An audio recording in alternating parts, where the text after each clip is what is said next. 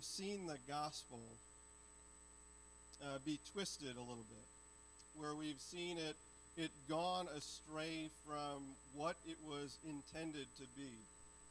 How at times you could see tradition being elevated and protected in such a way that it could stand in the way of transformation. And that's thinking back to how the Jews of the day said, no, you need to follow the law first if you want to be following Christ. We could see how if we incorrectly elevate our own works and our own accomplishments, that we could begin to think that we ourselves are becoming righteous because of what we do instead of what Christ has already done. We talked about how the gospel can be incorrectly used for gain, where there would be certain teachers teaching in a way that they would work to gain something, profit from the gospel itself. And I think those were fairly easy to see, that we saw them throughout Scripture, and we could see them as they came into our life today. And I think the next one that we're going to go through together is probably the one that I'm most afraid about preaching. And it's Jesus plus power. What happens when the gospel gets skewed by people's desire for power? I'd like to preface this week by saying I might offend people. Maybe not might. Maybe I'll offend all of us at some point. And I'd like to say these are not phrases that were written on a whim this morning at 6 a.m. Hey. But they were labored over for probably longer than I've ever labored over a sermon, labored over for months. And so I encourage you, if you hear something that hits you and makes you feel uncomfortable, if you hear something that maybe it offends you or strikes you in the wrong way, don't close yourself off. We as Christians are people that should lean into that discomfort. I was just talking to Shelley this morning, and she said, it's like when a husband and wife have an argument and one says something that makes the other feel uncomfortable, or they have something hard to talk about. They don't just completely ignore it. They need to recognize and listen and see if there is truth in what the other has to say. And so I ask you, discerningly lean in and consider what hard truth might be heard. We're going to journey through Scripture today thinking about power and its relationship to Christianity as one of the elephants in the room, so to speak. We're going to journey through Scripture and consider how it is that we ourselves bow down to authority in ways that we perhaps shouldn't. When we think about power in God's kingdom, there's two questions I think we can ask. Are we building our own kingdom? Or is God building his kingdom through us? One really is exerting our own will, our own power in a way, using perhaps Christian-sounding phrases to build something up for ourselves and maybe even the people that we love. The other, though, the other honors Christ, setting ourselves right at his feet, recognizing him as Lord of all, as he uses us in our weaknesses as conduits for his transformation. There's a book, Playing God, by Andy Crouch, and it's redeeming the gift of power. Oftentimes, I don't think we think of power as a gift. It's not always the way it's seen. That's because we've seen all of the bad ways that power can be used. We've seen all the ways that power can go wrong. Perhaps you could think about laws that were created to protect things because of how power went wrong and power some individual's own advantage. When we think about power, we can go throughout history and see a variety of the ways that power was used. Power and Christianity intersect at this man named Constantine. Has anyone ever heard of Constantine? He was a Roman ruler that used his power as the Roman ruler to give the Edict of Milan, which was to make Christianity legal. Power used perhaps in a good way, but the interesting thing about Constantine is that he was not baptized when he declared Christianity legal.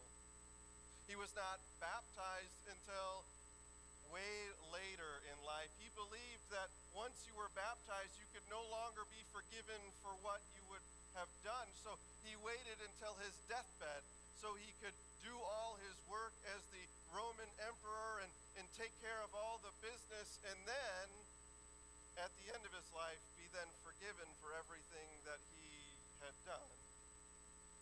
There's other rulers too that use their power as Christians. One that I think of is a guy named Charlemagne. If you're not familiar with Charlemagne, Charlemagne had this desire to unite the German area underneath the rule of God. He wanted to unite them as Christians, but there was this one group of people, the Saxons, that really didn't want anything to do with Christ, and so he gave them an option. He kind of said, well, if you protest too much, this forced baptism of becoming Christian, you can die. And so he took the approach of be baptized or die to unite the people in Germany under the rule of Christ. Unfortunately, he's not the only ruler that chose to use that method. If we would journey from Germany up to Norway, we would find a man named Saint Olaf of Norway. He too had that approach. Be baptized or die. Abuse of authority throughout history, where we see those who claim Christ using their power in a manner that we would probably not agree with. My family, we trace our lineage back to the Netherlands. And there's many of you, I'm sure too, that trace your lineage back to the Netherlands. And those who immigrated from the Netherlands to the United States, to a point, experienced some type of abuse of power. It was King William I that was king at the time, and he desired to control the churches within the Netherlands, creating the State Department of Religion that would oversee all of the churches. It would control the worship of the churches. You can see how the worship of the churches then was brought into the bureaucracy of the government, and the devout believers of the day did not believe that was the way it should be. As historian Dr. James Bratt writes this, that creating of the State Department of Religion completed a process that had begun to alienate them a whole century before, removing control of religious affairs from the local level and making the church more a promoter of social unity than a body of fervent believers. In this state church, they heard a gospel that was preached that was less about the forgiveness of sins and more about the accomplishments and achievements that you did. You don't remember, a couple weeks ago we said that's wrong.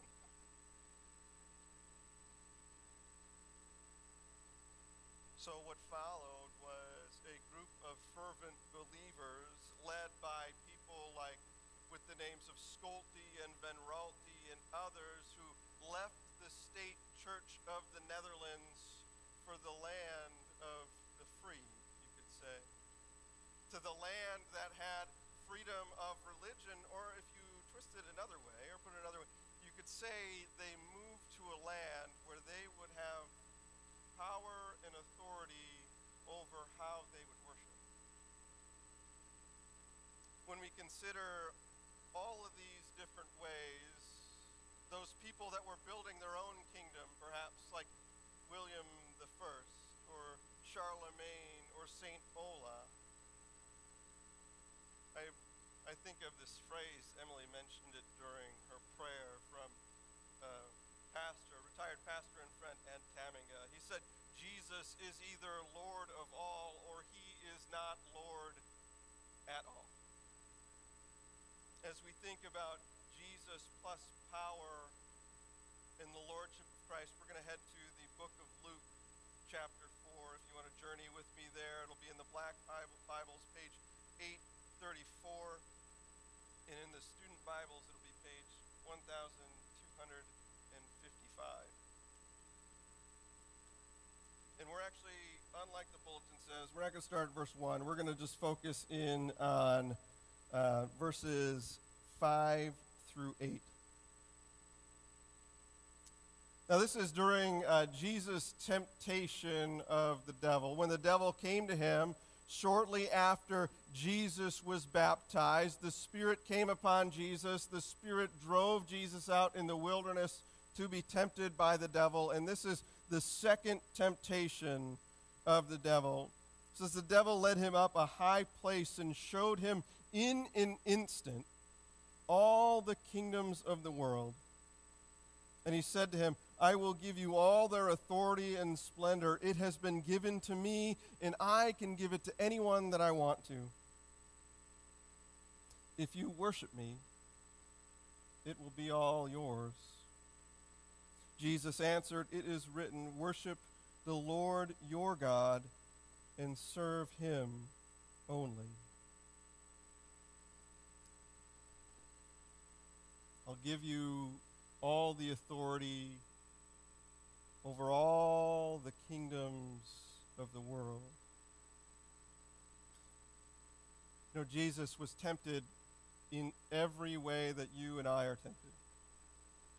Jesus was fully human, experiencing everything the same way, in the same manner that you and I would experience it.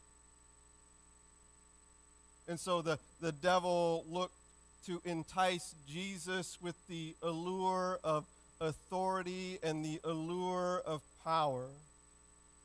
It was that allure that he thought was going to stop the course of Jesus' purpose, which was to not to come in power, but to come in humility and service, giving himself up for salvation. I think the playbook of the devil often comes back to that word, power. He entices people in every generation in various ways with the allure and lie of power as it invades our minds. If we headed back to Genesis chapter 3, we would see power in a different way. We would see how the serpent came to Eve and enticed her with power by saying, no, you won't die. That would be verse 4. But God knows that when you eat of this, your eyes will be opened and you will be like God, knowing good and evil. Don't you see, Eve? There is a power that God is holding back from you. If you eat of this fruit, you're going to gain power. You're going to gain authority to know what is good and evil, and you will become like God, the enticement of power and authority. This enticement of power and authority can corrupt our mind too, thinking that God is perhaps trying to hold something back from us. That if we just give into it a little bit more or push in this way, that we'll gain something that we never had before.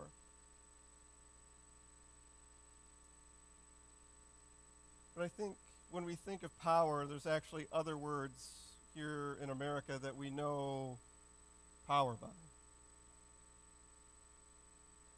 And it's the word freedom. We know power by the word of opportunity. We know power and authority by the word rights. Freedom, opportunity, and rights are the way that the devil comes into our life to entice us with something that we believe should be ours. He shows us all the rights, all the freedom, all the opportunity in the world, and says all of this, all the freedom, all the opportunity, all the things in the world, they can be yours if you just bow down to me. All of these things he shows us in an instant, trying to entice us with his power and something of the world, and we go back to those two questions. Are we building our kingdom? Or is God building his kingdom through us? In our fight against the allure of power, we must be aware that there will be people who try to use Scripture as a way to gain power. If we went to the next temptation of Jesus, the third temptation of Jesus, that actually also is in the playbook of the devil, where the devil uses Scripture to try to get Jesus to test God in what God's Word says. Throw yourself off this high point of the temple, for the Lord says he will command his angels to save you. Of which Jesus says, you shall not test the Lord your God. As we consider those who perhaps use words of Scripture or even Christianity as a method of gaining power, I did some reading, and I found it was interesting. This is where it might become uncomfortable. Out of all 45 presidents in the United States, so there's 46 presidencies, right, time periods, 45 presidents, that's because one president had 2 different terms, okay? Of the 45 different presidents, only 2 did not claim Christianity publicly. Those 2 would be Abraham Lincoln and Thomas Jefferson. Thomas Jefferson famously took the Bible and ripped out a bunch of pages. He crossed things out, and he was left with a book probably about, this thick, that was the teachings of Jesus. But beyond that, of the 43 others, they publicly claimed 11 Episcopalians, 8 Presbyterians, 4 Baptists, 4 Unitarians, 2 Catholics, 2 Dutch Reformed, 2 Quakers, 3 Methodists, 2 Disciples of Christ, 1 Congregationalist, and 4 just labeled as Christians. Of which one of those, Andrew Johnson, said he was a Christian, but he was never formally a part of a denomination or even ever attended a church.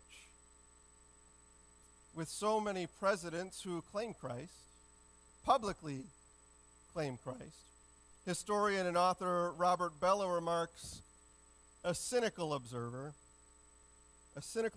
might even say that the American president must mention God or risk losing votes.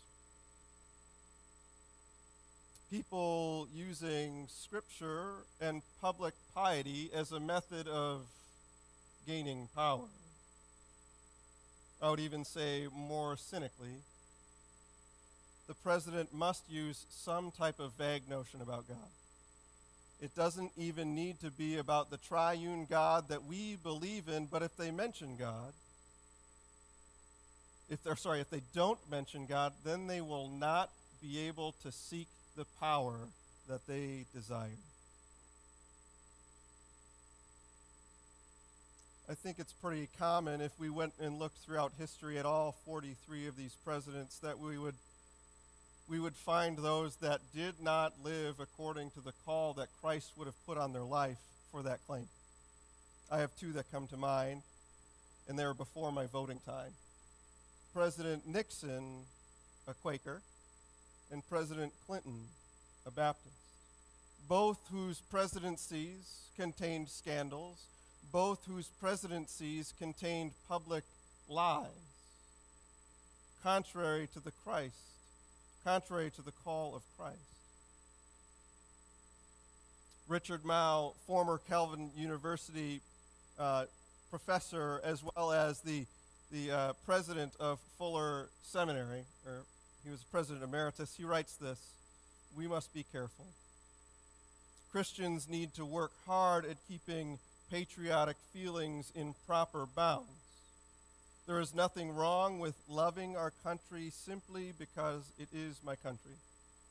Just as I love my parents simply because they're my parents," he writes. "But this does not put our country beyond criticism. To honor our nation in a godly manner is to want it to contribute to the cause of Christ's kingdom. To love our country with a Christian love is to want our nation to do justice, to love mercy, and to walk in humility before the face of the Lord." I think this intertwining of political power and Christianity is the elephant in the room that has developed recently. But I think it's one of those things that's easy to point at. And I think it's really easy to point at other people in the way that they perhaps use and abuse power, or where they use Christianity for their advantage, and instead of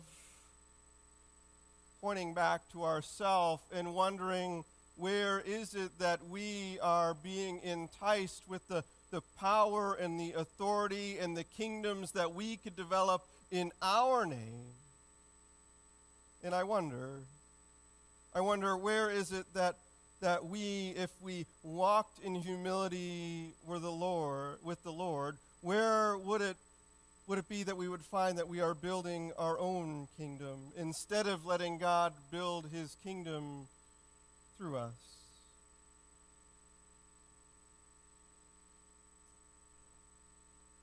Do we bow down to our own authority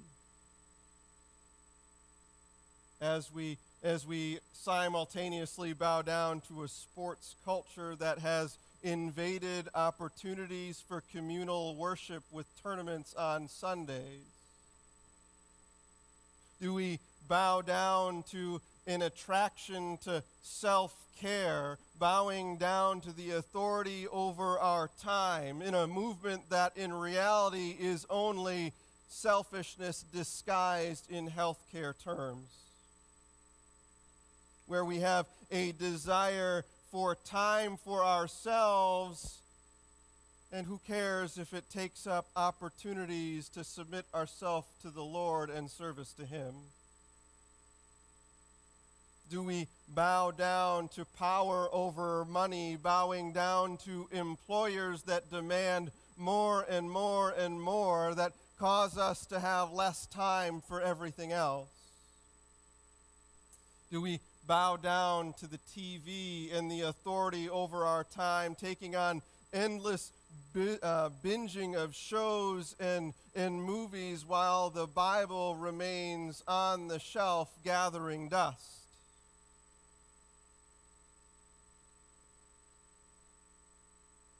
Do we have authority in our time in such a way that prayer isn't in our vocabulary anymore? It's like the phone that we leave off the hook and we don't even hear the dial tone anymore. Jesus is either Lord of all or he's not Lord at all. Where in our life are we choosing to hold back? Where in our life are we choosing our own way of authority over our life, saying, well, this is mine and I deserve it. It's my right. I have freedom to do this. It's my opportunities to live in this way. In the Gospel of Matthew, chapter 16, verse 26. Doesn't want to go there, Peyton. It says this, not there. What good is it for someone to gain the whole world and yet forfeit their soul?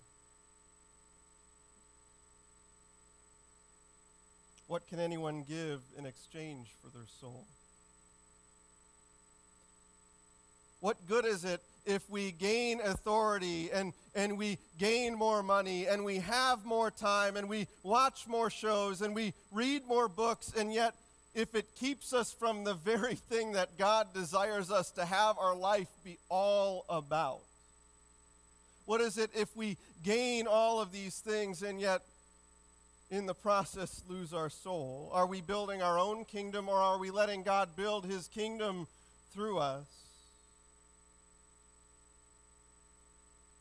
We just saw Jesus' response to the devil, verse 8 of chapter 4 in Luke.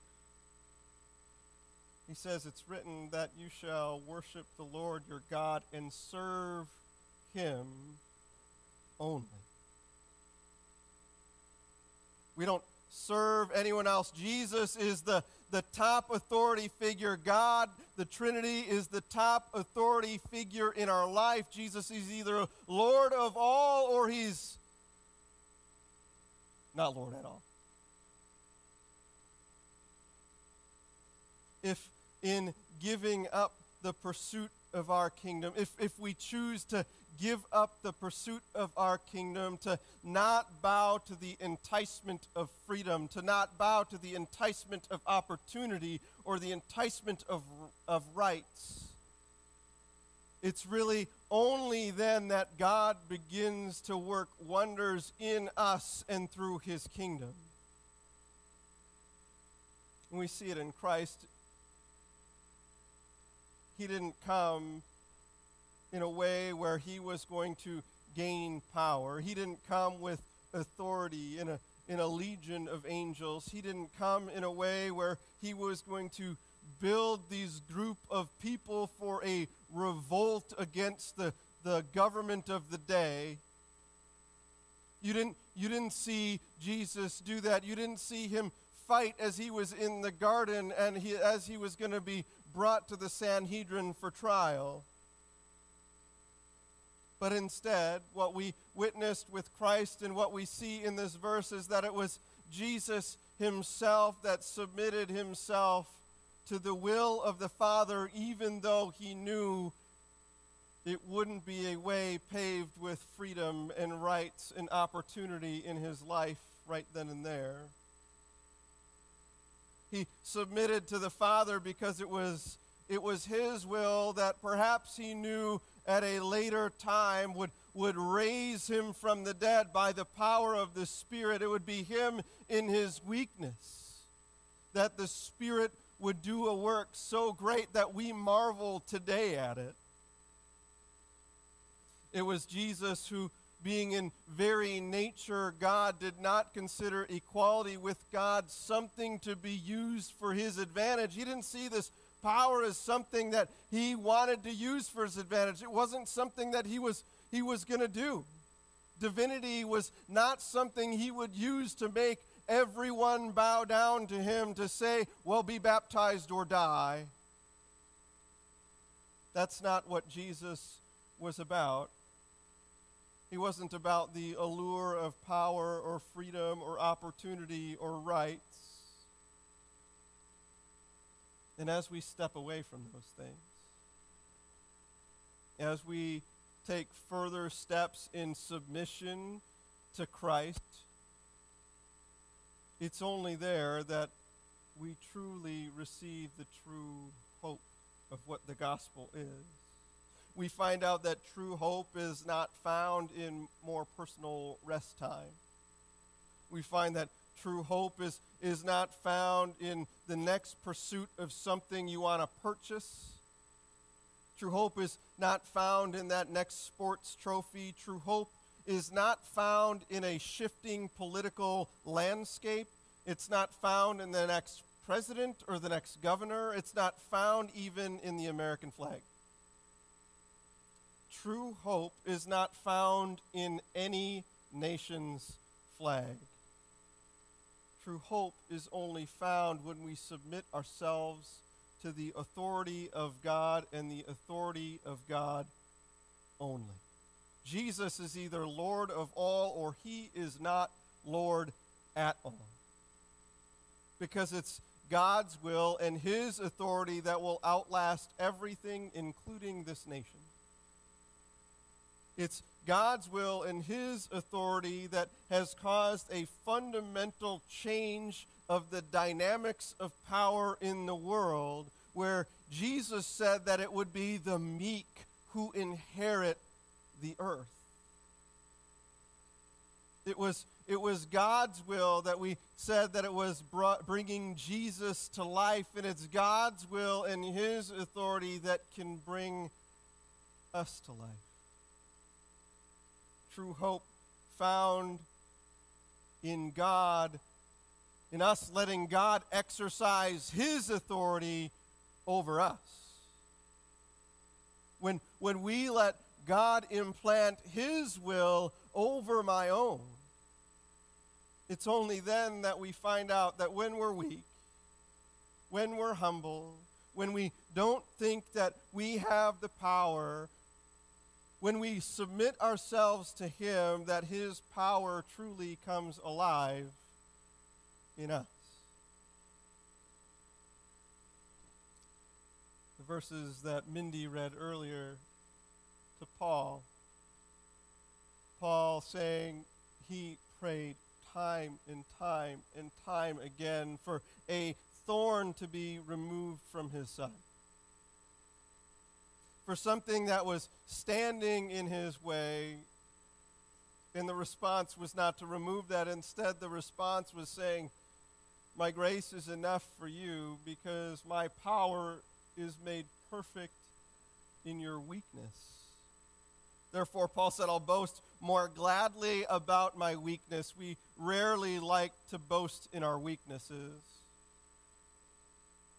But it's then when we boast in our weaknesses that Christ's power truly is able to rest on us. And so Paul went on to say, he's like, that's why I delight in weaknesses. I delight in insults and hardships and persecutions and difficulties, for when I am weak, it's then that I am actually strong. The gospel is not a story of an exercise of our own power and authority. Instead, the gospel is a story where God takes his power in our weaknesses and makes it into something that we couldn't imagine on our own. So we delight in weakness. We delight in humility. We delight in serving one another just as Christ came to serve. We delight in doing the hard thing, submitting. Submitting to one another, but ultimately submitting to God. Because it's at that point in time when you delight in those things, when you're at your weakest, most vulnerable point, it's only then that you become strong. Let us pray.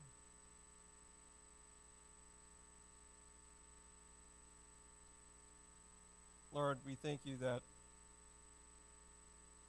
you don't look for the most powerful people.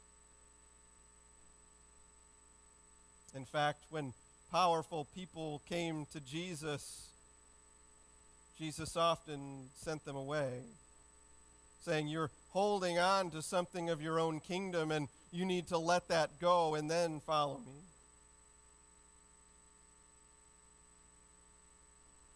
Lord, we thank you how you continually exalt weakness, showing how weakness is the way forward, and how in weakness your power is shown and that your spirit is shown to be powerful. That it is in weakness that we are able to follow you, to be strengthened by you, and to make it through each and every day. Lord, it's our prayer that you would help us to consider in the days going forward Where is it that we have seen the allure of power? Where is it that we have thought about our rights, our opportunities, our freedom, and tried to use it for our advantage? Make us aware so that we may repent and that we may turn and that we will submit to you and follow you more fully each and every day. It's in Christ's name that we pray.